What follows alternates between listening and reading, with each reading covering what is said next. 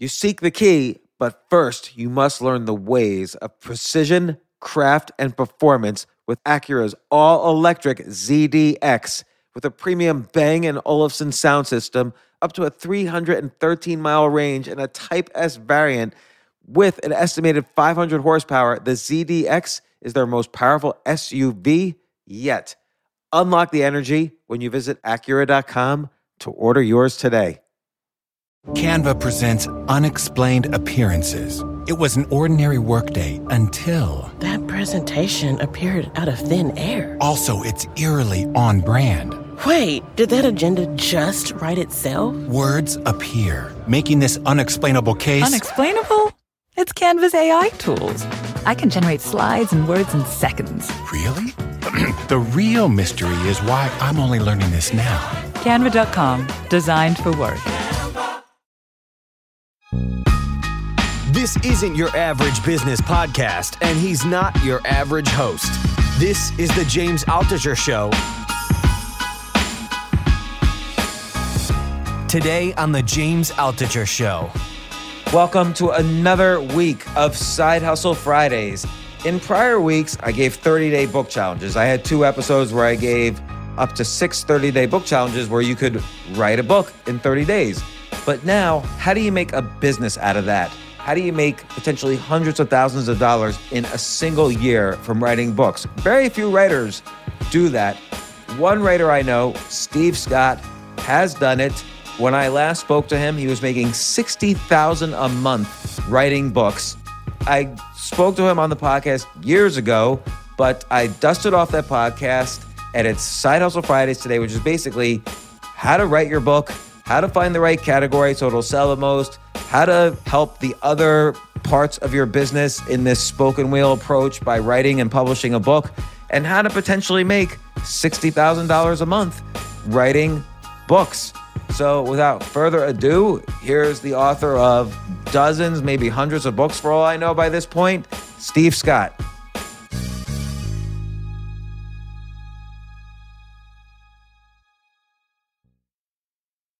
Steve Scott, you're living the dream, and I'll describe that in a second, but welcome to the show. Thanks for having me on again. This will be my second time, yeah. You were on 2.5 years ago, and I'll describe why you were on. But first, I want to say you're kind of like the most non-famous, famous person because you're always, on Amazon, you're always the number 1 ranked business author in the world. Like, always. Yeah, I would say it's pretty interesting seeing my face above people that I respect and admire incredibly, like all the great authors I've read. And it's kind of a head trip seeing all that, seeing that, wow, I'm kind of, outranking some of their books. So, But you're always ranked number 1 for many reasons. One is the sheer amount of books you produce. Second is the number of the number of books each title sells. So you're making a good living from all these books, and you're so prolific. You keep producing these new books, but you started off just a few years ago. You had never written a book before. And how many books have you written now since then? I would say since I began it, which is actually it's coming up my anniversary. So February 2012, I've produced 68 books, with a good amount of them being shorter books or translations or bundles. But I would say original piece of content, or at least for my Habit book lines, it's at least 30 books in that so far. So 68 books that are generating income. Like on a given month, how many of those titles generate at least $1? I would say all of them generate at least $1, but there really is much the 80-20 rule, like the 20%, 80% of results are generated by 20% of your effort. So there's just a few books that are just going off like gangbusters, and everything else, they earn just a little bit of money every single month. So a big question, which we'll get to, a big question is going to be, how do you get to be so prolific? Like, and from what I've read of your books and from what I've read of your courses and blogs and so on, you have very specific techniques for being so prolific. And in a sense, people who say, oh, I can't produce that amount of books, you have an answer for them. And then the other thing is, I'm always amazed at how well your books do. Like, and this is not saying anything about the quality for or against your books. It's just that your books consistently you put out a new book and it'll consistently hit a good rank in Amazon, for a good while and sell a good amount, I'm assuming, and then you put out the next book. So you have kind of techniques, I'm assuming, for getting your books to sell well. And, because I'll look at other books in the category, they might not sell as well, but yours just consistently hit number one in all of your categories. And, again, just you don't have to answer specifics if you want, but last month, how much did you make from books? 52,000, which is actually last month, so, which is weird because I think the last time we talked, it was right around there, but I would say leading up to it, there was definitely some peaks and valleys. So it was kind of up and down. But last month has been probably my best month in almost 3 years now. Wow. So I think you had a new book out, From Novice to Expert. So you tend to write a lot of kind of business self-help type books about habits and learning and so on and decluttering. I think a bestseller for a long time was your habit stacking book. What's the exact title of that one?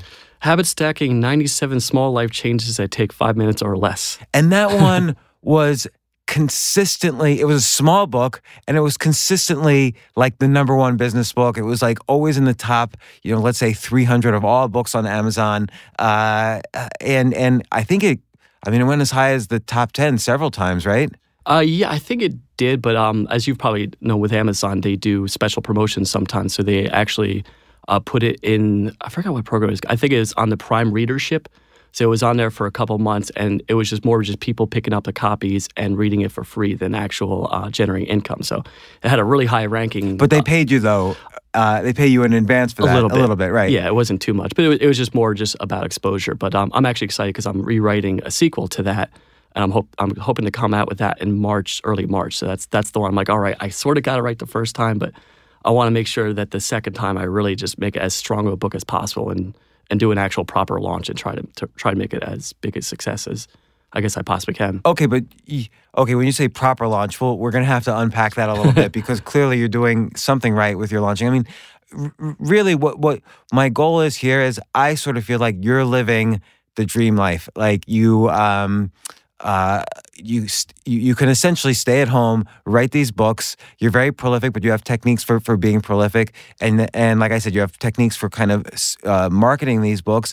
And you're making a living writing. You don't have a boss necessarily. Nope. And you diversify the income across many titles, and you'll keep on writing. So this could potentially be a source of growing income for you for the rest of your life, doing exactly what you love doing. Exactly. Yeah, that is the plan. Are you a happy guy when you wake up in the morning? Actually, I am. Since we last talked, I got married. Actually, my son was born in April. Oh my gosh, I didn't even know. Congratulations. Oh, thank you. Are you going to write a book about parenting? Not yet. I've actually been asked, what about parenting habits? But my mornings I just spend in the morning. I do a little bit of just kind of I guess what Carl Newport would call shallow work. So I'll spend the morning just answering emails or doing just book marketing campaigns. And in the afternoon, once I stop taking care of them, I drop them off at a daycare. And I just spent about 4 or 5 hours just really just hyper focused on just the writing and stuff. And that's so interesting. I tend to write in the morning because I feel that's when I'm most creative. Me too. So I feel like the morning is for making and the afternoon is for managing. So totally that's when agree. I do all the emails and marketing and things like that. Well, I totally agree, but it's just reality. You have life circumstance. I have to take it every morning. But if I had it my way, I would definitely be just writing first thing in the morning because I totally agree. It's first thing in the morning before you open email, before you look at Facebook, you sit down and you write 30 to 60 minutes and just don't do anything else. And I set a timer. Actually, you mentioned before about the habits. You kind of want me to go into a little bit about how to actually get this done on a daily basis? Yeah. Okay, because cool. you it seems like you've written, I don't know how many books about habits, but quite a few books about basic habits. And again, you're up against some hardcore books like The Power of Habit by Charles Duhigg, who's also been a guest on this podcast, and many other great books about habits, but you're just crushing it in the habits category.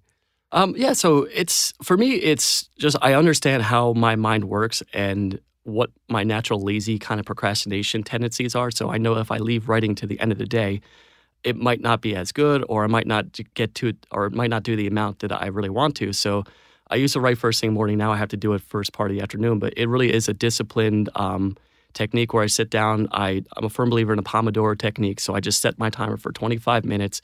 And it really is hyper-focused 25 minutes. If I stop to look at something or look outside to check out the squirrels, I have to stop the timer and just start over. So I kind of punish myself for not following through with that And habit. is there a science behind that? Like, is it shown like in 25-minute focused spurts and then I think it's like a 5-minute break? Mm-hmm. Is there research that shows that's the best way to be productive? I've looked at the research, and I think it's an individual basis. Like, I know that for me, once I start hitting 30 to 40 minutes, I really start losing my focus, whereas some people are able to concentrate for a full 40 to 50 minutes. It really is on... But somewhere around there, and then you need to you need to walk around, or... Yep.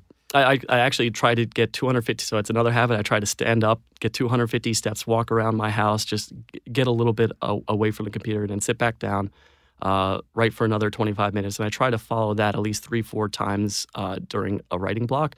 And actually, I'm anal retentive enough where I track this all in an Excel spreadsheet, and I track the location, what I'm working on, what draft it is, and with the calculation in the Excel spreadsheet, it actually shows me like my average word count per session at that location.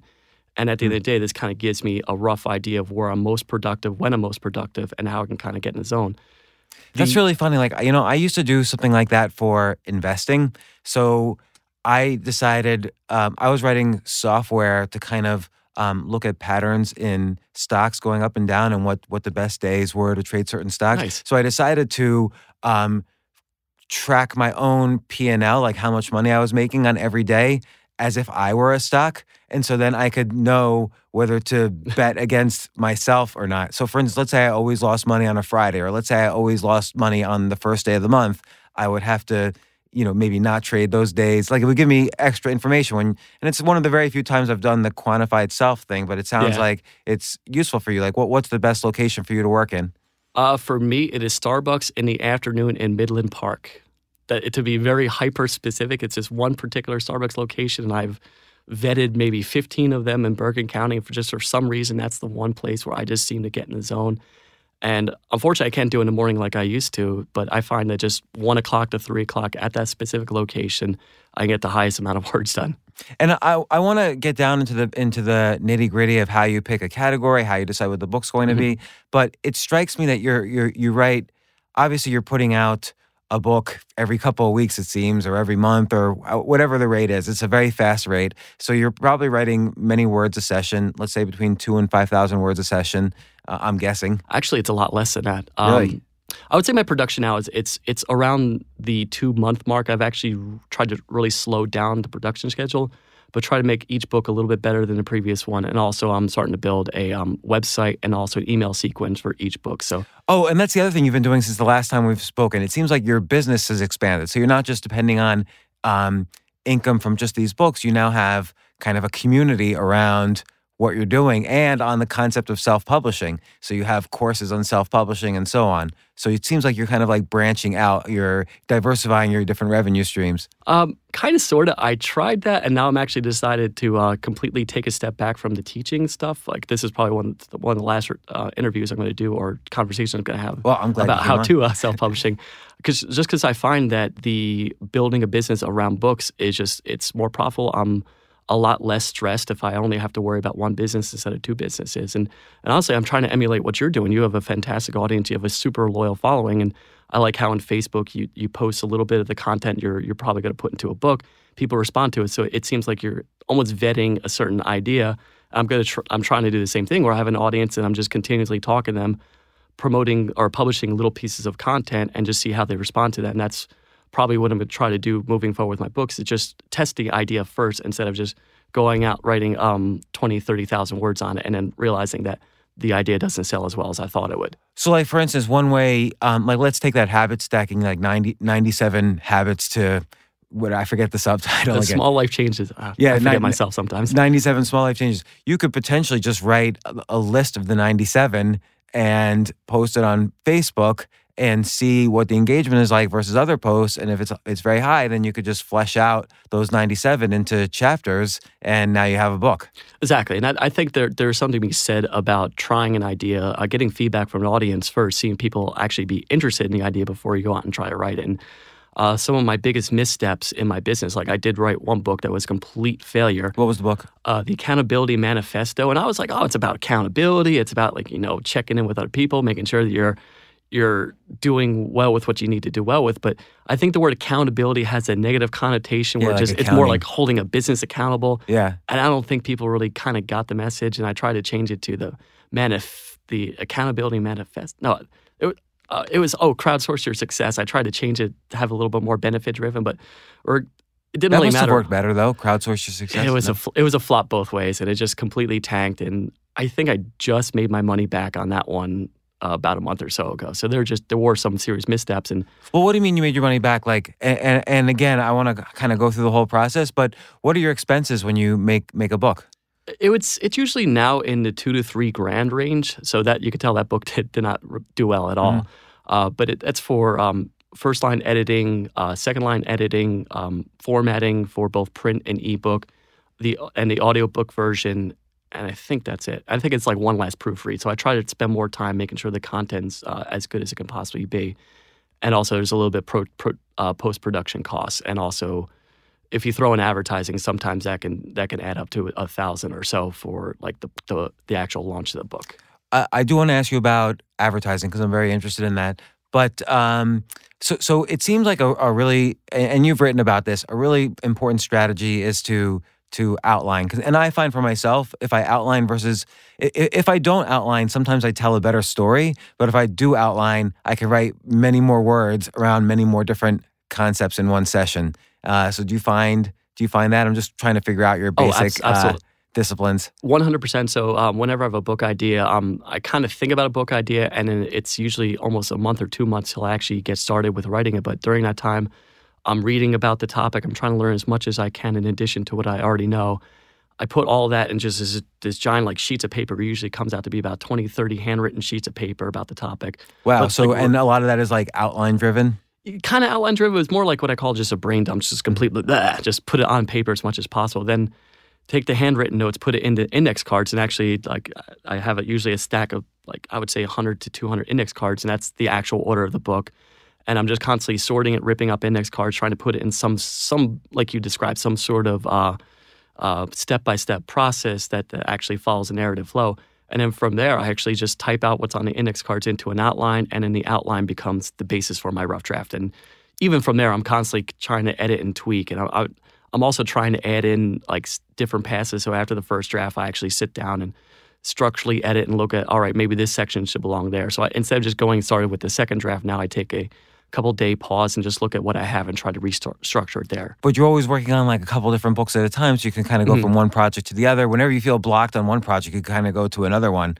So it's interesting, like when you make these index cards, let's say you make 200 index cards, one thing I learned from you by looking at your books and the success of those books is you've sort of helped change the definition of what a book is. Because typically, like if you publish a book with like a major publisher, they're going to say, okay, deliver us 60,000 words in, a year. But you've flipped that completely. Like you put out, most of your books are between 15 and 25,000 words, right? Would you say? It's gotten more now to 20 to 30, but same thing. It's just pretty short books. Yes, pretty short books, but you'll price them. I mean, you price them the same as, let's say, I'll price mine. I'll have, I probably make my books too big, and your books are all, Amazon bestsellers. So it's sort of like this idea that, catering to the fact that people have so many things competing for their attention, let's give them a book that satisfies, the fact that there's a lot more competition for their attention. Here's a smaller book. Yeah, exactly. I find I do enjoy the good book, a really lengthy book, and I know you interviewed him. Tim Ferriss specifically, his Tools to Titan. I love it. It's a nice long. That's a brilliant book. Meaty book. Yeah, it's a great book. But also, there's some books like there's an author, Monica Lionel. She wrote How to Dictate Your Book, and I just want to know, how do I dictate my book? I don't need 60,000 words. I need to know how to get started, how to get better at it, and what tools I need to buy. Right. So she can make a book like that and basically sell it for 99 cents. Why wouldn't someone pay less than $1 to figure out everything you need to know to dictate your book so you could publish a book? And what a great idea. How many words is that? I think it was on the longer side. I think she priced at $2.99 or $3.99, and it was in the, I would say, 20,000 word range. It was right to the point. She didn't, and what I loved is she didn't waste her time, and I try to emulate the same thing where just get to the point, like make sure you're providing as good content as possible, and then get out. You don't need the 20,000 word preamble about how this is important. You kind of just explain a little bit about why it's important and just make every chapter. You make every chapter, and I'm sorry I interrupted just there. No worries. You make every chapter as actionable as possible. I try to. I feel the one thing I'm lacking is good personal stories, which you do beautifully. I don't include enough of me in the books. And I'm trying to make that change, but also in the back of my mind, I also think, well, a few personal stories here and there are good, but I don't want to get into the which I made a mistake in the previous years, where get into the routine where I'm writing these 35, 40,000 word books that don't quite go anywhere. I want to make sure that they're just kind of focused on what people are buying the book. Right. Particularly if you're like focusing on a category like, declutter your life or habits or, success rules or whatever it is you're writing about. Or your most recent one is From Novice to Expert, which is kind of a pathway to learning and, bring stuff from deliberate practice and other learning techniques. And that's doing pretty well. I forget what that's ranked at right now. This is a little bit of an asterisk. It's ranked, last time I checked, number 33 overall. But when you and I were talking about, it's doing pretty well. But there was also like a random Amazon promotion happened yesterday. Yesterday it happened the last day of the month. So that doesn't normally happen to me. So I think before that it was ranked at 1,100 overall, which is still I'll still take it. It was still doing pretty well. And then. Yeah, particularly if that's one among 60 titles, you're pulling revenue. Like if it's ranked 1,000, and I know we're going all over the place, but if it's ranked 1,000 on Amazon, how many copies a month is that, would you say? It was around 80 to 100 a day. So I would say maybe 2,500 to 1,000, 2,500 to 3,000 copies a month. And just to get technical, on Amazon, if you price something at $2.99 and it's self-published, you're essentially making $2.10 per copy sold. Yeah, it's roughly that. I think they charge me a little bit of download fee because I have a few pictures in there, but it is in the $2 range. So okay, let's say I'm sitting at home and I'm listening to this and I'm like, man, that sounds great.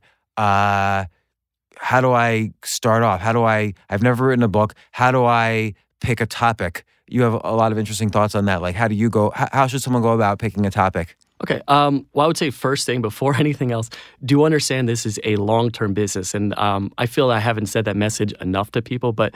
No, I want to just get rich quick here. It's not. It's the exact opposite, get rich quick. But it is, if you focus on it, it is a profitable business model. But I would say from the first kind of go-around, you want to make sure that you're talking about what you're interested in.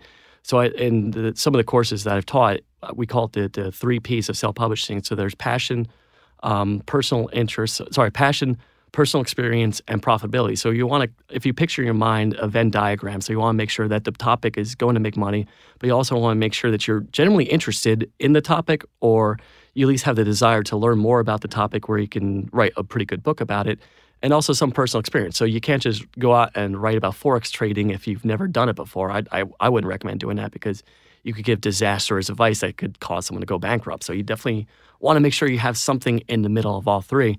How do you know a topic's going to be profitable? I use what I call like the rule of 30,000. So you go on to Amazon, you just look at the bestsellers ranking of every book, make sure you're searching by the Kindle store, and every single book has what they call an Amazon or BSR, Amazon bestsellers ranking. So just scroll down to the product details page and just find a ranking for a book. And if you could find a couple books that are under 30,000 or less, for me, that's just a good starting point of, all right, this is a good book idea. I know it's going to sell. And that's around 5 to 10 copies a day. So let's just understand that a little more. So let's say I'm interested in golf or whatever. Let's just pick golf randomly. I'll go to the golf category, and maybe golf will have subcategories. I don't know, like teaching golf, biographies of golf professionals, best golf courses in the world. And maybe there's a bunch of categories under golf fiction. And then I'll look at each category and I'll see, well, which category has a number of books that are ranked below 30,000, meaning they sell more. And then that shows me there are definitely buyers in this category. Yeah, absolutely. And I would go as granular as possible and how to improve your swing. You're going to see in a couple of seconds how I know nothing about golf, so I'm going to try to roll with this though. But how to improve your swing, how to putt better, I guess. So you can do a whole book. You would divide it up as granular, and you would write a whole book on how to putt better. How to putt better. That would be one book. So let's even take that further. So let's say in the category of putting, we've seen that there's several books that are below 30,000. So it means that there's buyers. And let's say you have some personal stories about golfing and how you improved your own, putt swing. Would you then go and interview a bunch of people, or how would you then do your research?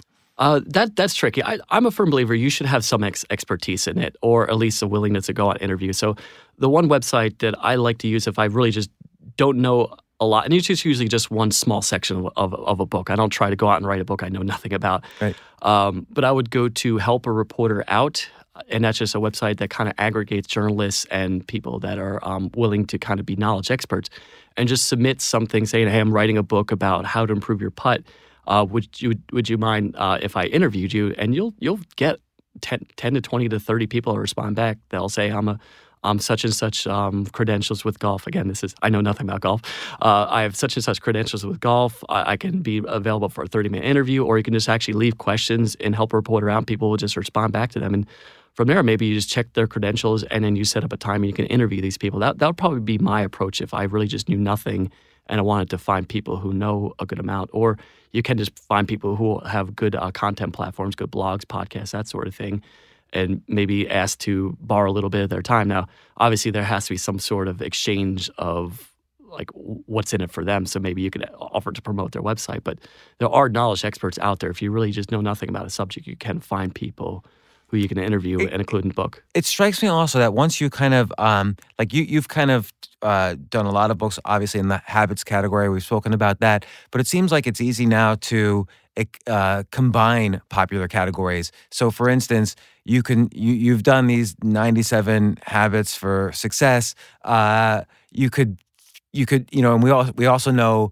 another category that might be popular is, let's say, Donald Trump. Like, he dominates the news cycle, obviously. You could almost make a half joking, half serious book, like, the 27 habits of Donald Trump, or, something like that. Would you ever do something where you combine a sort of news cycle worthy idea with your basic content? I like the idea. I also just kind of intuitively know the Amazon marketplace. I think something like that, you're going to get a lot of negative reviews. So I would say anything that's really polarizing. I'm trying to think. Something like Donald Trump is extremely polarizing. But a lot of negative reviews might be good, right? Like, sometimes the ones, if a book has a lot of 1-star reviews and 5-star reviews, those are often the best selling. And I'm thinking like 50 Shades of Grey. Oh yeah, you're absolutely right about that. Me personally, I would probably avoid it, but I'm not saying it's a bad idea. It's just something that I know that there's a certain type of audience, and you're right. There'll be completely rabid readers who will absolutely love it, and then there'll be the liberals who'll rip it apart, and that'll make the rabid conservatives more happy. So I can see how that would work. Just for me, something that's news cycle, it doesn't seem like it would last as long as possible. And I try to find what they call evergreen topics that I'll write in 2012, and it still has a chance of doing well in 2017. So that's my personal preference. I don't think what you said is a bad idea. Just I would personally avoid it just for a number of reasons. So let's make it more evergreen. How about the 40 habits of the 40 richest people in the world? So the Definitely. 40 habits of billionaires. That's kind of like Think and Grow Rich, and that's a perfect example of something that was written many, many years ago and is still doing well because it is very evergreen. He just did interviews with a bunch of the most the richest people at the time and created a pretty good book from that. So here's another one. I've written a lot recently about minimalism, and so these have all been popular posts. Marie Kondo's book, The Magic Art of Tidying Up, is a very successful book on minimalism, sold 2 million copies in Japan, sold a lot here. The Minimalists had a documentary on Netflix. I love that one, yeah. So what about something like, the 40 top habits of minimalists or something like that? I would say, yeah, that's definitely a slam dunk. And what I've also learned is this might be creating my own competition, but you put the word habits and routines in any title, it'll probably sell because it's just something that people tend to gravitate towards because they have the mindset, well, even if I develop one or two of those, it's still one or two of those habits, it's definitely a win for me. So I do find that those type of books will absolutely sell really well. So we've probably identified like 4 or 5 books here, like the 30 Habits of Jedi Masters or something like that. Yeah, if only Disney wouldn't sue me over that one. But well, I wonder if Disney is. Can they? You're allowed to say the word Jedi in a book. I think so, but they have they have billions of dollars. I don't want to find out the hard way that right. I'm using their trademark thing. So I'm pretty sure you could do parody. Parody is completely legal. You could do just a riff off of a book and make fun of it. But I'm not too sure where the line is. And right. frankly, I don't want that. So you play it safe. I play everything very, very vanilla safe as possible. So you find a topic using this technique, then you get as granular as possible, and you can make as long as it satisfies that 30,000 rule, you can write a book on each granular topic. Definitely. And the one application of 30,000 rule is you don't necessarily have to go out and try to find a specific topic that's under 30,000. As long as you know that there's a market. I used a golf example before. Even if I didn't see a couple of books that had how to putt better under 30,000, I would still probably go out and try to write that book if I saw that there was just a bunch of general golf books under that ranking. And just off the top of my head, I know golf is just a massive topic and people absolutely love it. But so I would say look more at the market instead of the individual book topics and try to be as creative and unique with the individual book topics as possible. Okay, so like let's say, for instance, golf is a super popular category, but there's no books on putting. That would be one thing that was interesting to you. Even you wouldn't scare you off that there were no books on putting because anything with golf might be popular. Absolutely. Well, what other, and again, neither you or I know anything about golf probably, but what's some other golf topics that would come to you right away? How to slice, how to reduce your slice, I guess. That's the thing where I'm terrible at this, where the ball goes way to the right or left, how to eliminate your slice or how to take a couple strokes off your overall game. Maybe the best, like you mentioned before, the best golf courses, the 10 best golf. I guess that's more of a BuzzFeed type of article. Something about how to find the best golf course, or that's a limit of my golf knowledge.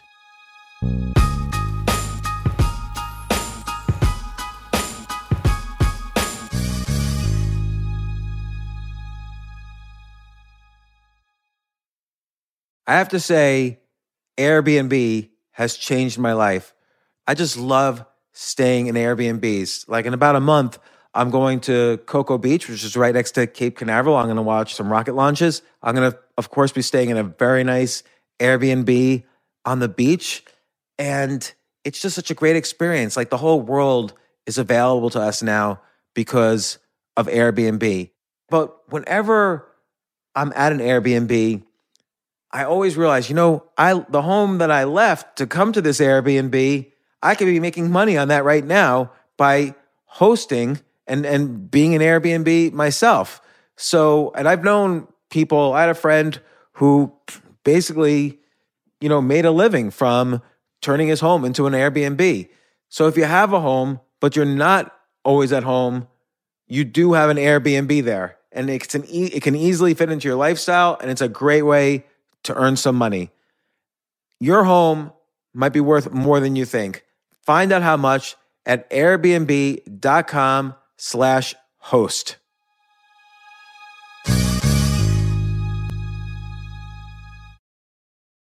I remember last year I was asked to go speak at the Norway Business Summit, and I was so excited because side by side with the Business Summit was the Norway Chess Summit, where I would get to see in person Magnus Carlsen, the best chess player ever, playing chess.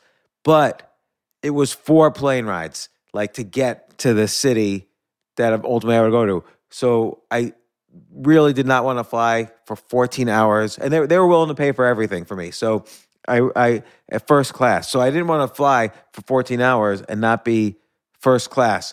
So I had to hurry up and get on the phone immediately to get those first class tickets to a chess tournament in Norway. And listen, this is just like when, you have to know when you want the best of anything, you have to act quickly or someone else will get it instead. And I did not want those seats to fill up. So it's like if you're hiring for your business, you want to find the most talented people for your open roles before the competition scoops them up. I just was talking to a friend this morning where he was trying to decide between some programmers and he waited a little too long, and both the programmers he was interviewing took other jobs, like great jobs. So, what's the best way then to hire the best as quickly as possible? ZipRecruiter. ZipRecruiter finds qualified candidates fast. And right now, you could try it for free at ZipRecruiter.com/James. Just try it and see. You'll find out. So ZipRecruiter's powerful matching technology takes center stage to identify the top talent for your roles. Immediately after you post your job, ZipRecruiter's smart technology starts showing you qualified people for it. And I know this because one time I signed up as an employee, potential employee on ZipRecruiter, and I got nonstop. Really, even though obviously I wasn't looking for a job, I love what I do, but I just wanted to see what would happen because they were a sponsor of my podcast. And the most interesting jobs would pop up in my emails like, hey, you're qualified for this or that. And so it's interesting to see. So just go there and try it. Try ZipRecruiter.com/James. Amp up your hiring performance. Now, this is more for if you're hiring, but amp up your hiring performance with ZipRecruiter and find the best fast. See why 4 out of 5 employers who post on ZipRecruiter get a quality candidate within the first day. Just go to this exclusive web address right now to try ZipRecruiter for free. ZipRecruiter.com/James. Again, that's ZipRecruiter.com/James. ZipRecruiter, the smartest way to hire.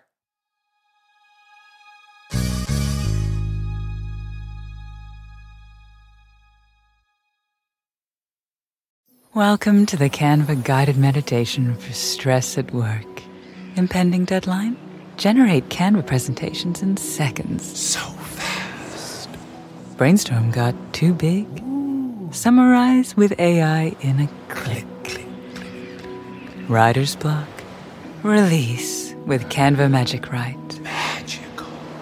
Stress less and save time at canva.com.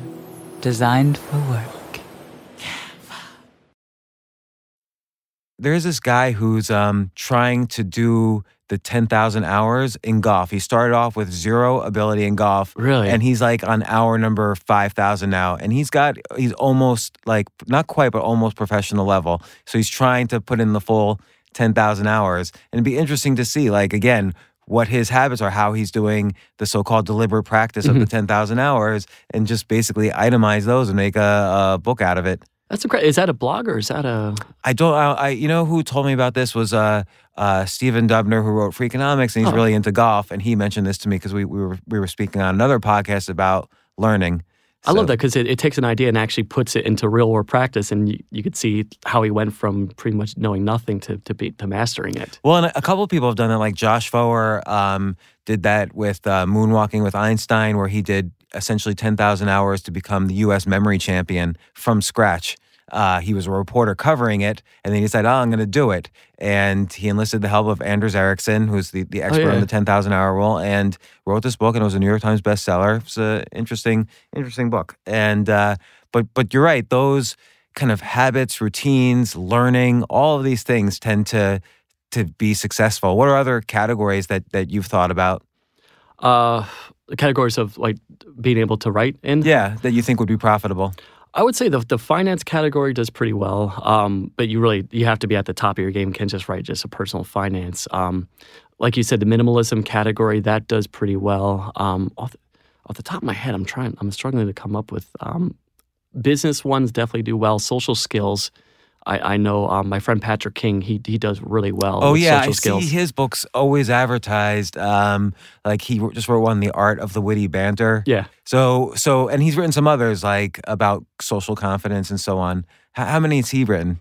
Because he kind of follows your formula a little bit. He does, but there's so many things he does way better than I do. Like if you ever read his product descriptions, he understands copywriting immensely. He just does a really incredible job with actually presenting the book and why you need to buy it. So if you ever need to study good copywriting for Amazon, just check out Patrick King's books. But I think he's in the 20 to 30 book range at this point. He's way more prolific than I am. He's a former lawyer, so I know he just has a lot of experience with writing a lot in a short amount of time. So he churns them out, and would you say he's now primarily making a living from his books? Oh, absolutely. Like he quit his job as a lawyer?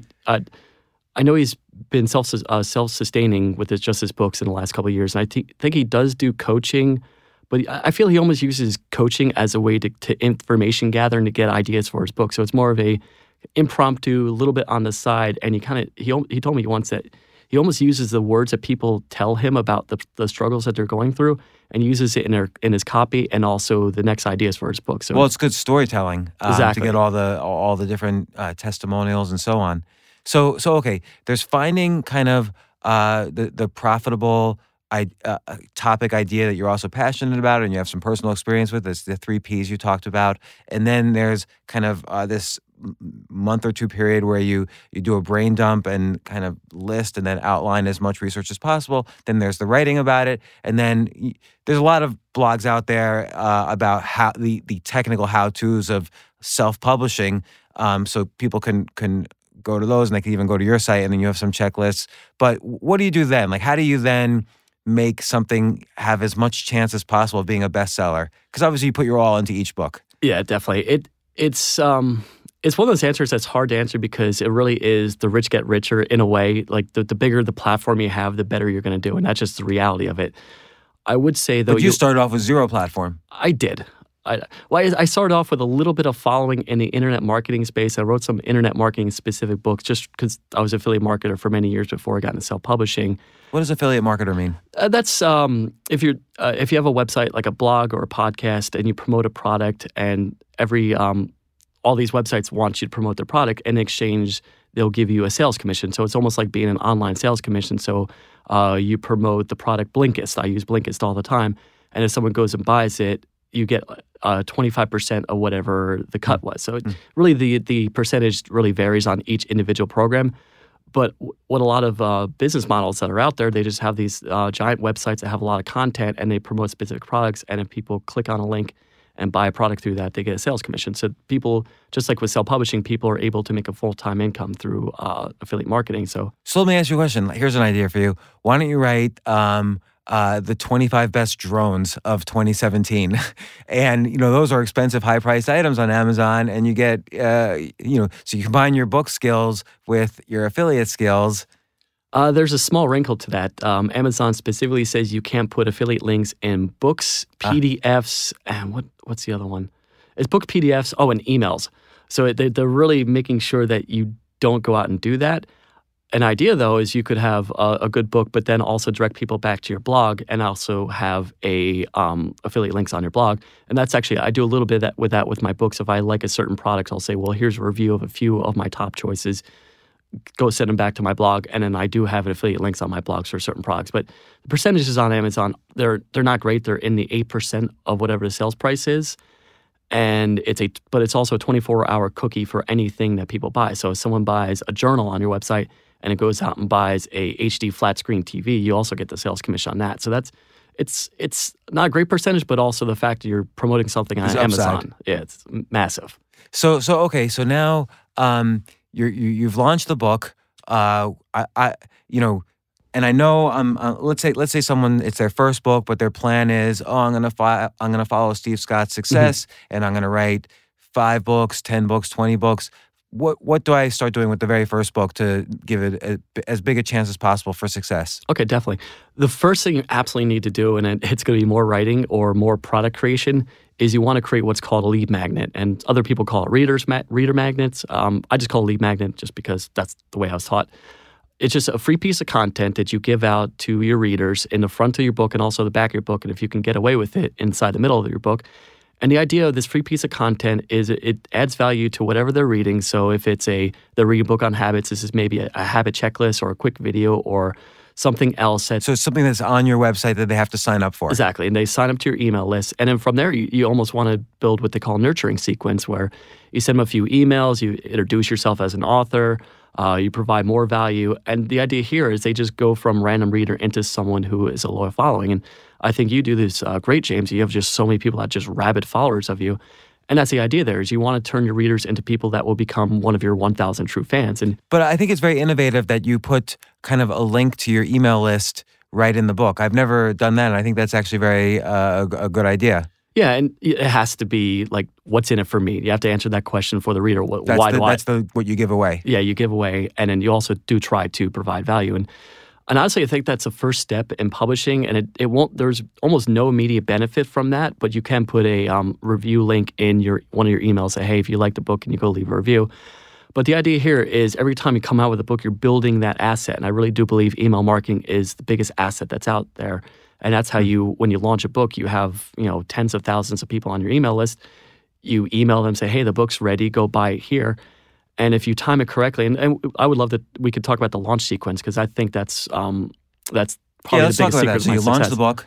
Yeah, so you launch the book, and this is, kind of on the idea that you have a platform, and maybe after this I can talk about how to build a platform, but you launch a book, and what I've learned from Amazon, if you just flood Amazon with sales in one day, then you won't really get any traction. Amazon will see the ups and downs, and they're like, all right, that's a book that surged, but we're not really going to do anything. But if you continuously hit Amazon, then eventually Amazon will say to itself, all right, this is a book that people are buying, people seem to like it, so let's kind of do some promotion on our end. So they'll do email marketing campaigns. Your book will go on the top 100 new releases list, and if you pick the right category, sometimes you'll have like the number one new release in that category. It'll be also on the customer also bought. So whenever you look at a book on Amazon, you see here's books that are similar to that. And if you do a good enough job during the launch, just Amazon will promote it everywhere. So what I've kind of learned, especially over the last couple of years, is once you launch a book, you really have to time this in a real specific sequence. So email list one day, and actually I've gotten to the point where I split my email into 2 or 3 different parts. So I'll email one part of my list on one day, another part of my list on the second day, another part of my list on the third day. Wow, I didn't realize that. Like I always thought, when you launch on, let's say, February 1st, hit everything on February 1st, so it goes as high as possible on Amazon. I guess you could get like what they call the vanity metric of, all right, I achieved like the number 40 overall, but long term, I don't see the benefit versus just spraying it out. And I really do mean like it's a 7 day, so it's like email lists. I'm almost emailing a different segment of my list for a different reason on every single day. And then you add in social media campaigns. So if you have a Facebook group or another following, you promote it there, and also on my blog. And what I'm doing with Habit Stacking 2.0, which tentatively that's what I'm calling it, is I'm also reaching out to anyone that I know that I've like kind of built relationships over a couple of years, and just making it as brain dead simple for them as possible to promote the book, and just say, hey, I'll owe you big time for forever if you do this for me. And it's pretty much me begging a bunch of people that I know to promote the book on my behalf, but I'm also trying to make it And there are people who also have big platforms? And yes, and it's not necessarily just people with big platforms, but people that I feel there's some relationships. So I'm not just emailing someone out of the cold. It's people that know me and like me and trust me. And to throw that in for the launch sequence, I'll try to drip those out as much as possible. So as far as a launch, you really want to hit as many different spots on different days as much as possible instead of just blasting it all in one day, because you really don't have any follow through with after day one. If you have nothing to kind of back it up on day 2, day 3, day 4, day 5, then Amazon will kind of see that and be like, all right, I guess no one really wants this book. So it's almost like you have to prove to Amazon it's worth promoting. And not Amazon like people, but like the algorithm. The algorithm. But there are actually, what I'm starting to realize is there are actual decision makers behind Amazon. It's not just algorithm based. So I think also what you and I have done well is we've also tried to build personal relationships with some people at Amazon as well. And I think just trying to help them out as much as possible, I think that factors into that a little bit, but I can't really put I can't quantify that. So, but let's say I don't have a platform and I'm just starting. What should I do? So this is where it gets a little bit difficult. So same thing as before, you want to release a book, and I would recommend launching a book for free at this point instead of trying to sell it, just because if no one knows you, you're really not going to, it won't be heard. The book will get launched and then no one will see it. But if you give away for free and you have a good enough cover, good enough description, something that's really compelling, and you promote the free promotion, and with Amazon, if you give away a book for 5 days, they let you give away a book for 5 days, and that's just a way that if you get enough free downloads, eventually when it goes to paid, then you'll get a good amount of exposure. Well, why is that? Does your free ranking carry over to the paid ranking? Slightly. It used to be in 2010 and 11. It used to work like gangbusters, where as soon as it went from free to paid, it would just stick. Now you almost have to get within a top couple hundred overall with the free category for it to make any difference in the paid. But I do find that getting a lot of people to download your book and join your email list that pays dividends down the road. Now, in addition to that, and this is where it gets difficult. When you're sorry to keep interrupting, but it's so fascinating, all the details of this, and people can actually achieve this. Like you've demonstrated it, Patrick King, many other. I've seen many others since you've started kind of follow your path. Like almost their books almost look like your books. Like I think, did Steve write that? And then I realized, oh no, someone else wrote it. I know some similarities. Yeah. So okay, when you launch a book for free, obviously many more people download it than the equivalent rank is paying for it. So like number 1,000 in the overall Amazon store for free, how many downloads a month is that getting? Or sorry, in the 5-day period? I'm going to be very honest. I have no idea because I haven't launched a book for free in, I would say, almost 3 or 4 years now. My rough estimate is I would say you need in the neighborhood of at least 10 to 20,000 downloads for it to really stick. And that's a lot because that's a lot. The equivalent sales will almost never happen. Yeah, there's almost no way that they equate each other. So it's more just about getting as much exposure as possible. And then it is a tough slog. And that's why I said at the top of this interview that you have to be prepared for long-term success. So it's almost you launch a book and then you go back to writing the second and third one. But also at the same time, I would highly recommend doing 2 additional things. So build some sort of platform where you can communicate with people. So a blog, a podcast, or YouTube channel where people see you providing good free content. That doesn't mean that you have to create unique content. You could pretty much take the same principles from your book and put it into a YouTube video or a podcast, or you could do vice versa, where you could take your content from these platforms and put it into a book. So it's not like you're having to do a lot of extra work. But the idea here is you want to just narrowly focus on one topic and just provide good free value to your audience. And that will pay dividends down the road. Again, it's a tough slog, but if you continuously publish books and also build good content, then you will build that 1,000 true fans that will eventually turn into people who buy and review your books. And then I would say one additional thing beyond that is to try just at least one social media platform. So it really depends on your strengths and where your audience is. So it could be Facebook, Twitter, Pinterest, Instagram, Snapchat. And the reason I say just one is because I think people try to do too many things all at once and they just go nowhere. They just spin their wheels on all these different platforms. But for me, I stick to just a couple of things. And I try to do a couple of things well instead of trying to be on Twitter. Like I haven't checked my Twitter feed in 2 years. I just don't really care anymore. And I think you do Facebook very well.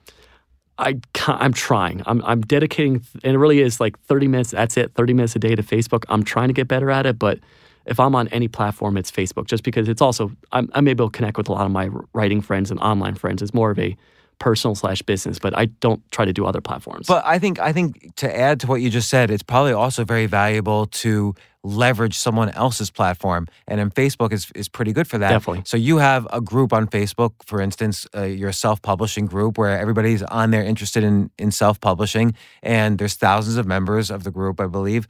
So I could go on there and just basically be a helpful participant on every conversation that takes place. And gradually, your entire group knows who I am if I do that enough. And I'm saying it could be anybody. Yeah, actually, what you just said would be the exact advice I would give to anyone who has nothing at all, is to join, I would say just 1 or 2 groups. Don't try to join 20 groups. Find 1 or 2 groups, but make sure they're active groups where people are just continuously publishing content, asking questions, that sort of thing. And just like you described, get in there and be that awesome person who sits and helps them as much as possible. Well, and a great example of this, by the way, is E.L. James, who initially self-published 50 Shades of Grey. She was active in all sorts of Twilight, fan fiction groups on social media. And so that audience was her initial audience that bought 50 Shades of Grey. She was totally self-published, sold 250,000 copies, and then was picked up by a major publisher. Yeah, I knew her book took off. I didn't realize that she was that active. That's a perfect example we just said. Yeah, she was writing Twilight fan fiction. That's how it all started. And then she turned that into 50 Shades of Grey. Yeah, I've never read nor seen the movies, but I know that she kind of came out of nowhere and did the Twilight thing, and I guess she had to change the whole thing around because of potential trademark stuff. But she's a great example of someone who just came out of nowhere and built a massive following just from those couple of books. Do you think someone can use these techniques as a fiction writer? I mean, the problem a little bit is writing the 60 books. Yeah. Fiction seems like it would be harder to be that prolific, but maybe not. I don't know. Fiction, actually, I would say all the stuff I use in nonfiction, I just kind of took the principles of fiction and just morphed it into my own little thing with nonfiction.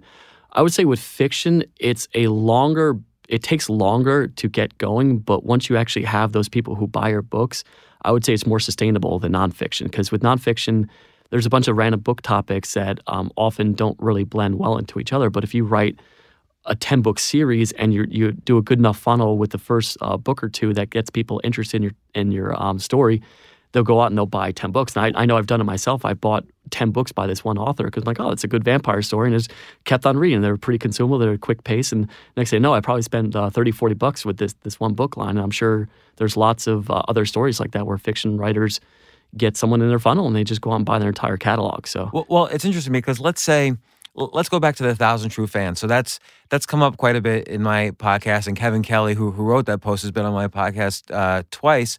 But the idea behind his article, and it's one of his most well-known articles, it's a great article, is that if anybody essentially has 1,000 true fans, they can make a living. And he sort of loosely defines what a true fan is and what making a living means. But you kind of just gave an example right there. If there's a vampire author, you might end up spending $40 on that guy. So if 1,000 people, or let's say 2,000 people, buy his books, or he keeps on writing books, he's going to keep on generating,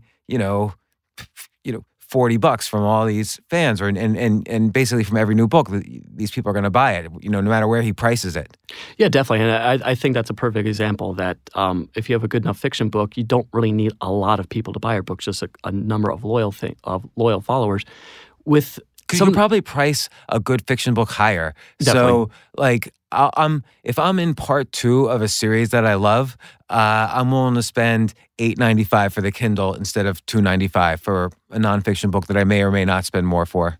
Exactly, and I think from what I've seen, a lot of the fiction writers, they do that, where it's $4.99, it's $5.99. They'll bundle their books together, so maybe they'll put 4 books together, and that'll be priced at $9.99.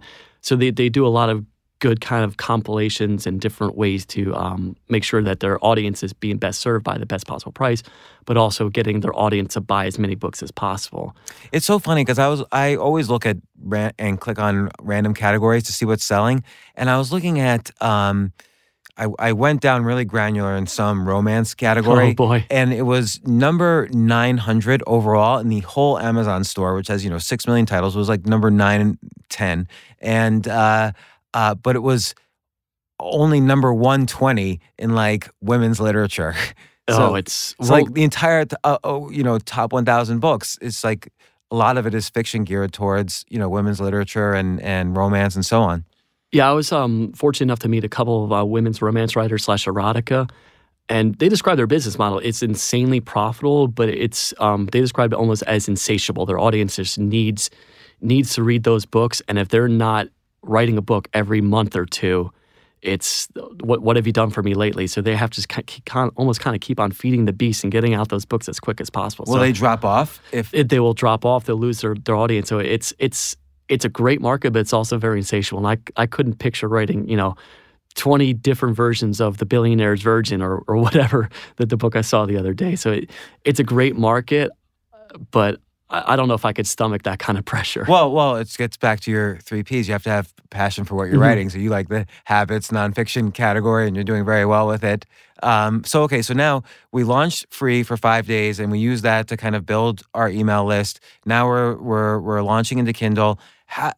Again, I think your decluttering book is ranked number 210 overall on Amazon. Just how do you consistently keep these books high up on the Amazon ranks? It must mean it's selling well.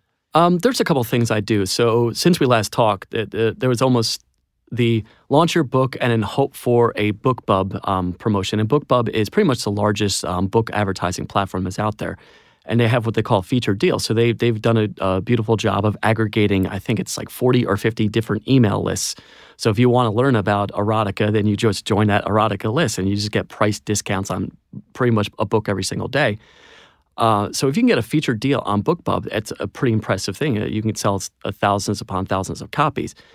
That was the only real major book advertising platform that was back in 2014. Now we're in 2017, and there's a lot of great book platforms out there. So there's Amazon Ads, and Amazon Ads, I now love it because it's just you could just micro-target the heck out of books. So what do you do? Like, how do you do it? So I've seen the Amazon ad, make your ad thing. What happens? You click on that. Yeah, so it's there are a couple different options. I like the sponsored, I think they call it sponsored products. I know it begins with sponsor. I forget what the second word is, but it's basically you target a keyword or a specific book title or an author. So if I want, which I hate to admit it, I've targeted James Altucher. So I'm like, all right, I'm pretty sure. Congratulations. I hope they did well for you. It has. Actually, your books have converted really well. So if I wanted to make sure that my book showed up on Reinvent Yourself, I'll target Reinvent Yourself. And it's a cost per click. So if you're willing to pay 50 cents per click, then someone will see it right at the top, right below the customers also bought. There's another line of books that pretty much just say sponsored posts. And you're basically bidding on a keyword level, cost per click, and there's the first line which says people who buy Reinvent Yourself buy Choose Yourself. Then there's the next line, people who buy this product or have viewed this product also viewed these products. Exactly. Then there's the sponsored line, which is right below that or above it, I forget, and it's more in italics, and it's like people who or sponsored products related to this product. Sponsored products. So I actually often see Patrick King's book or books on my books in that line over there. So you pay for that, and let's say you're paying 50 cents per click, or you bid or whatever. Yeah, so you could.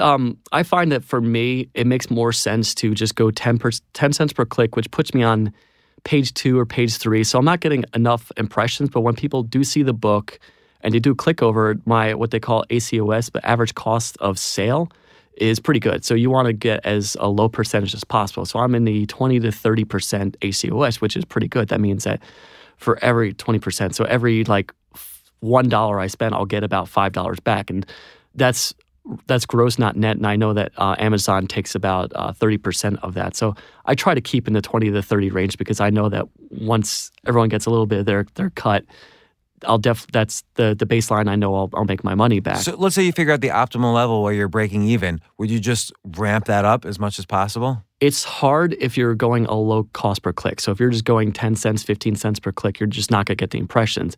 If you could somehow convert 50 cents a click, then yes, absolutely. All day long, I would spend $1,000 just to make $1,100. Mm-hmm. It's hard unless you have a book that sells for $9.99. It's really hard to make your money back if you're spending 50 cents per click, especially on Amazon. So you basically use that to kind of again keep your Amazon rank low, even if it's costing you a little money. But then keeping your Amazon rank low puts you number one in all these categories, which increases your visibility, which increases other people seeing your book. Exactly. And I know that with also the new thing that's come on the scene in the last couple of years that we haven't really talked about, it's called Pages Read. It's part of the Kindle Unlimited program, and that's just their kind of Netflix model where you pay $10 and authors are compensated on a per pages read. I think it's like half a cent per page. So it's not a lot, especially for nonfiction. But again, it's almost trying to introduce someone to your books and then start to build those 1,000 true fans. And I'm kind of on the fence about Kindle Unlimited. I have my in my head my pros against it and my pros for it and my cons against it. But overall, I like the program. But for the most part, Amazon ads really can help, and there's a couple other platforms that people use as well. But like what? There's BookBub partner program. So we talked about BookBub before, where that's the feature deal.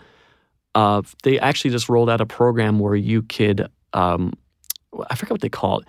It's a cost per 1,000 type of program. So you basically pay BookBub on a per impression basis. So you'll say, all right, I will pay you $7 per 1,000 impressions. And these are the impressions that actually go in their targeted emails that go out. So let's just say I'm trying to target James Altucher readers. I would just say, all right, I want to target the reader of James Altucher books and show this particular banner. And they've done such a good job figuring out their audience and what their audience likes, then they'll just show it to that particular audience. And you could actually break it down with ads that I'll have 10 ads, and each one of those ads targets a different author. And I can kind of figure out, all right, here's one where I don't really pay too much on a per impression basis, and I still make my money back. And this is a little bit data-driven, but I run everything through the the Amazon Associates program, which is the kind of affiliate network we mentioned before. But what you can do there is you could create a specific kind of affiliate IDs. So the point is you could create affiliate ID for your book, and you know which ones are actually converting. You can just do the math and know, all right, this campaign's profitable and this campaign's not profitable.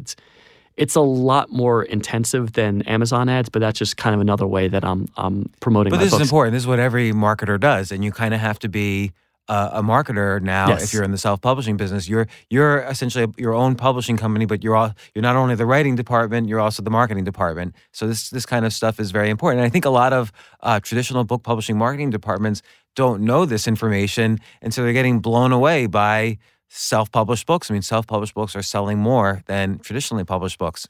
I think they're starting to catch on. I've noticed that I've seen a lot of traditionally published books that are starting to use some of the same techniques, but it's almost an area where you have to be kind of scrappy. You have to be willing to sit there and do the grunt work and learn about marketing, test maybe 10 things and 1 or 2 will stick. And that's what I personally enjoy about this business is I do like writing, but sometimes I actually enjoy more the marketing side of this because it's data driven. I can kind of channel my inner geek and figure all this stuff out. And for me, it's like the money, I'm happy with how much money I make now. It's more of a kind of keeping score.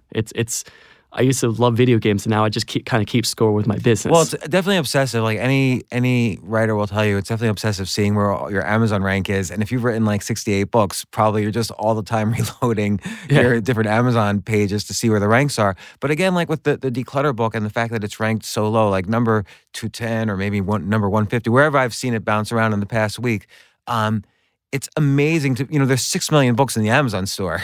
So it's amazing that you're staying consistently in the top several hundred all the time with at least 1 or 2 of your books. And so is this coming from mostly kind of this interplay between ads and being seen? Or, what else? What other tricks do you do? I would say it actually goes from the beginning. It's a good choice in title, it's a good choice in cover, and it's a good choice in description. That really, if you get that right, your job will be way easier. So people do judge a book by the cover? Absolutely, 100%. That's definitely. How do you test a cover?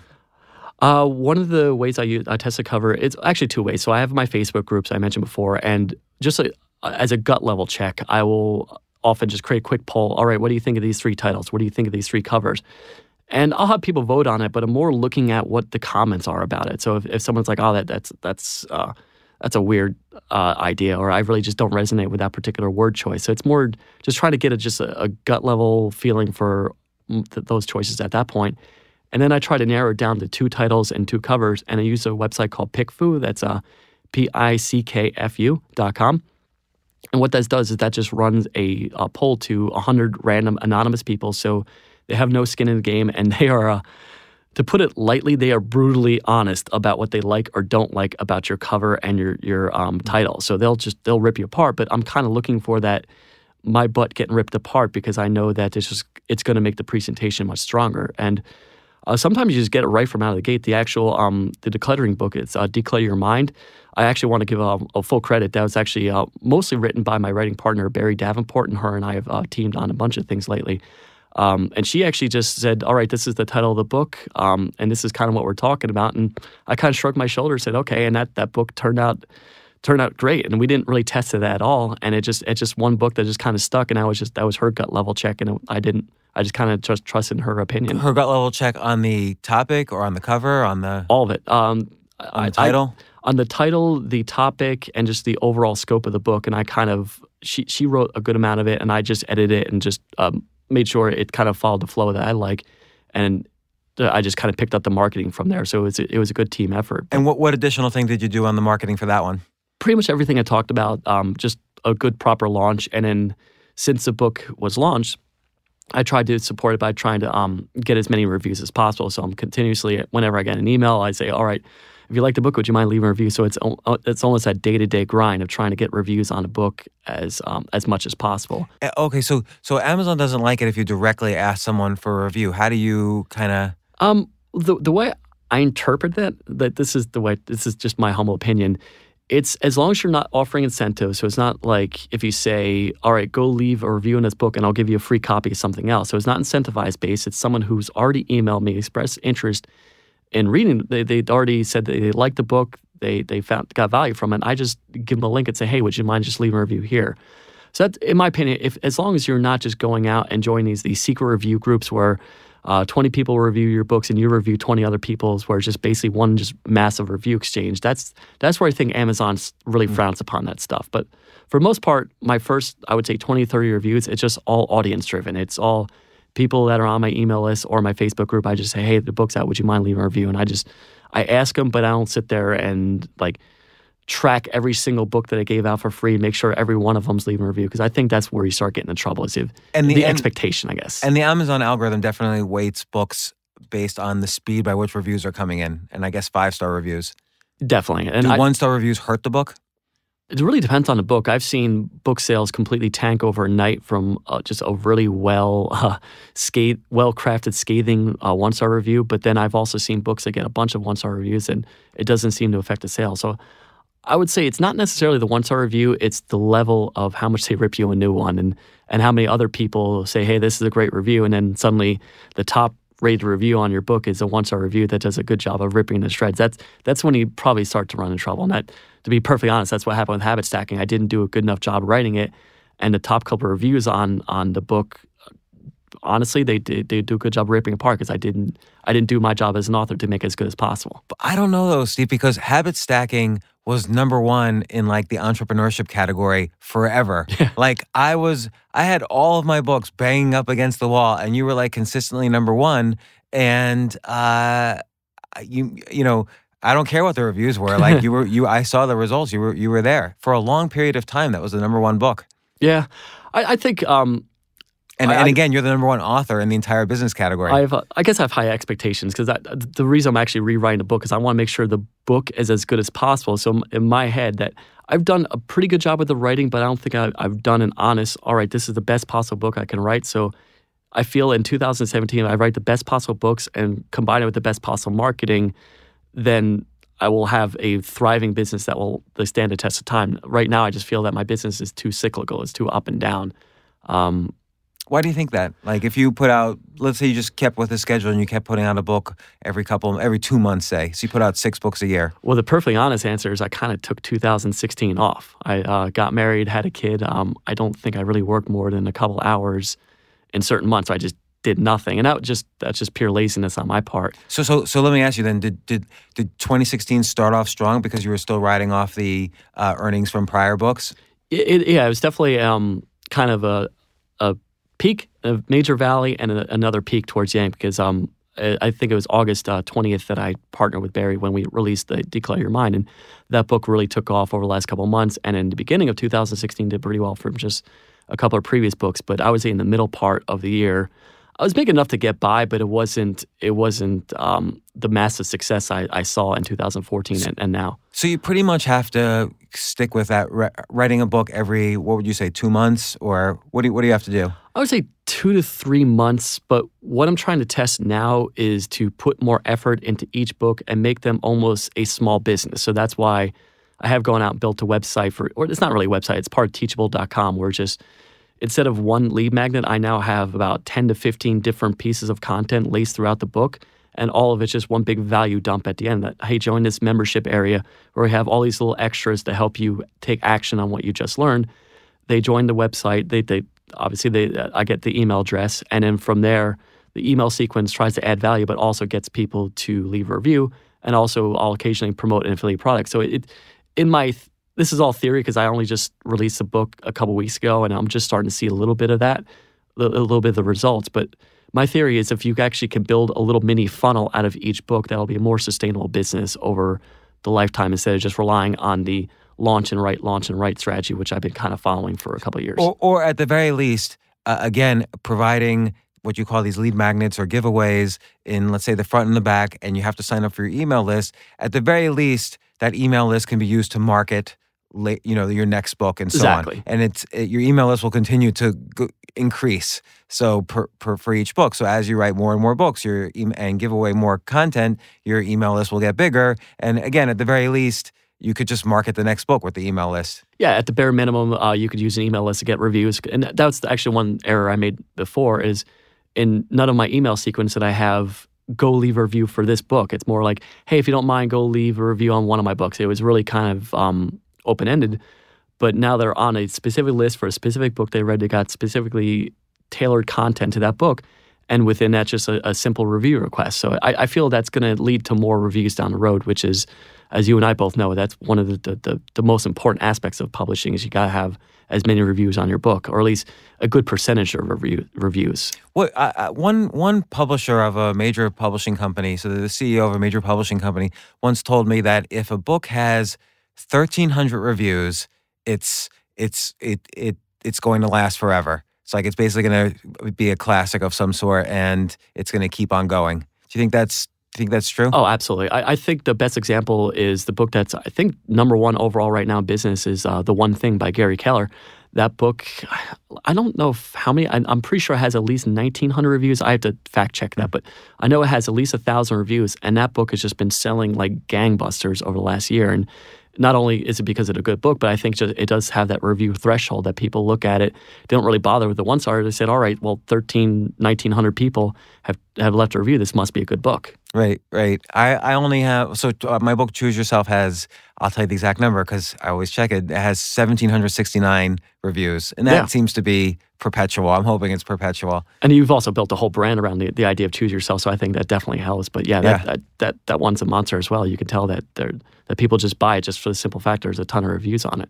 So there's basically 3 different skills in terms of, or 4 different skills in terms of building let's call it the business you've built up. So you could essentially write these books from home and make a living. There's sort of the idea of picking a topic, a book category, doing the research, and writing the book, and writing a good book. So that's one skill to develop.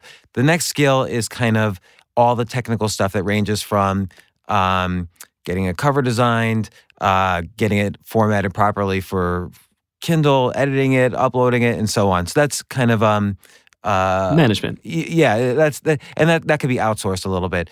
And then there's the third skill, which is advertising and marketing, knowing all the different kind of advertising avenues, and that will change probably year by year. But there's probably plenty of websites to catch up on that, I'm sure. Or your Facebook's group, Authority Self-Publishing, is one place where people could check up on that. And then the fourth skill is kind of building this email list or platform from within your books to help market later books. Yeah, definitely. I would add, I guess, 2 things. One of them would be kind of in the management side is delegation.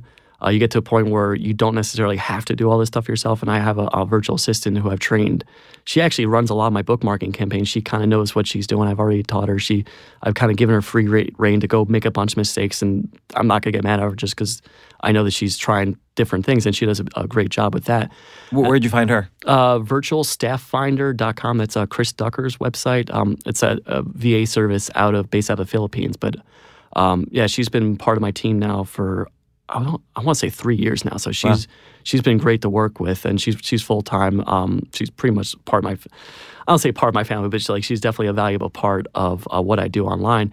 And I would say kind of the 5th element to this is self-education. I'm really a firm believer that don't just assume what worked yesterday will work tomorrow. Like I try to have the practice where I read or do something to learn every single day, at least 30 minutes. And you should just What's an example? Let's see, on the train, I read an article about the different ways to get white hat backlinks to your website. So I'm trying to learn how to build up my blog to the point where that could be kind of its own self-sustaining business in case something happens with my books. I kind of want to have like a contingency plan. So I'm trying to learn about how to build not necessarily a blog platform where it's writing myself, but more of a content website that I can manage without having to sit there and write every single day. So that's kind of one of my little side projects right now. But that's one example.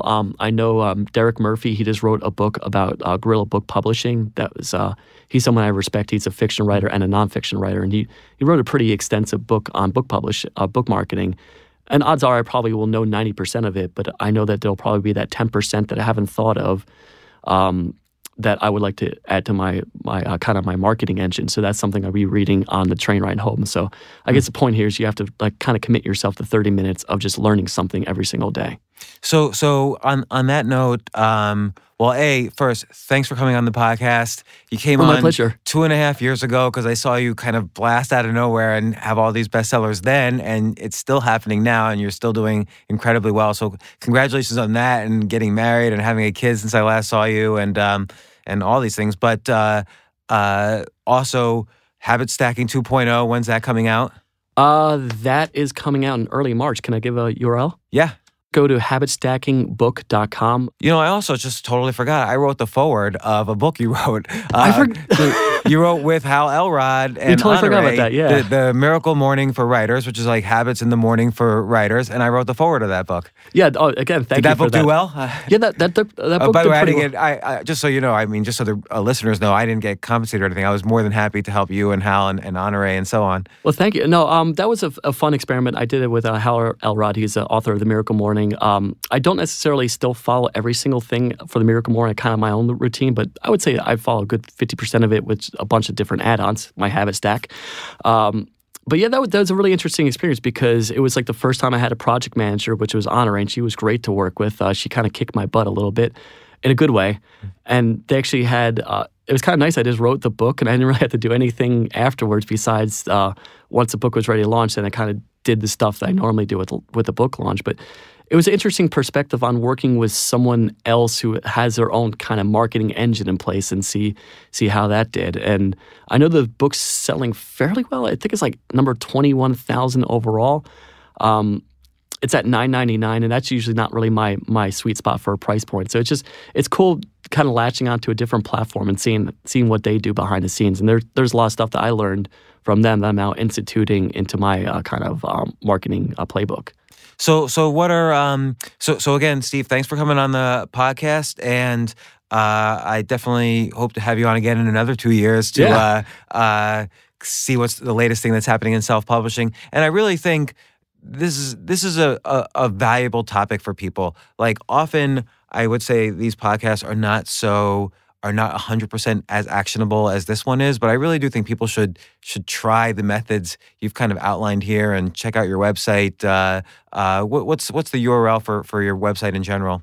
I have two of them. There's the developgoodhabits.com. That's kind of it's in line with the books. Mm-hmm. And there's also authority.pub. And if you want to learn about self-publishing, that has probably the best content that we have about self-publishing. We have a podcast, but I think we're going to put that on hiatus for a while just so I can focus on the books. Podcasts are a lot of work. An insane amount of work. It's more work than I ever imagined. I enjoyed it, but it was very just time conflicting trying to schedule interviews and then talk to like what you go through on a regular basis. Yeah. It's very hard work. But I would say even just going to authority.pub, there's still a lot of good content that'll show you all the basics. So you can get all the basics to get you up and running on that website. So that might be a good starting point for people listening. Well, thanks a lot, Steve Scott, the #1 business author in the world. Thanks for coming on the podcast. All right, thanks. No, it's been a blast. So that was great. I think this is so valuable to people.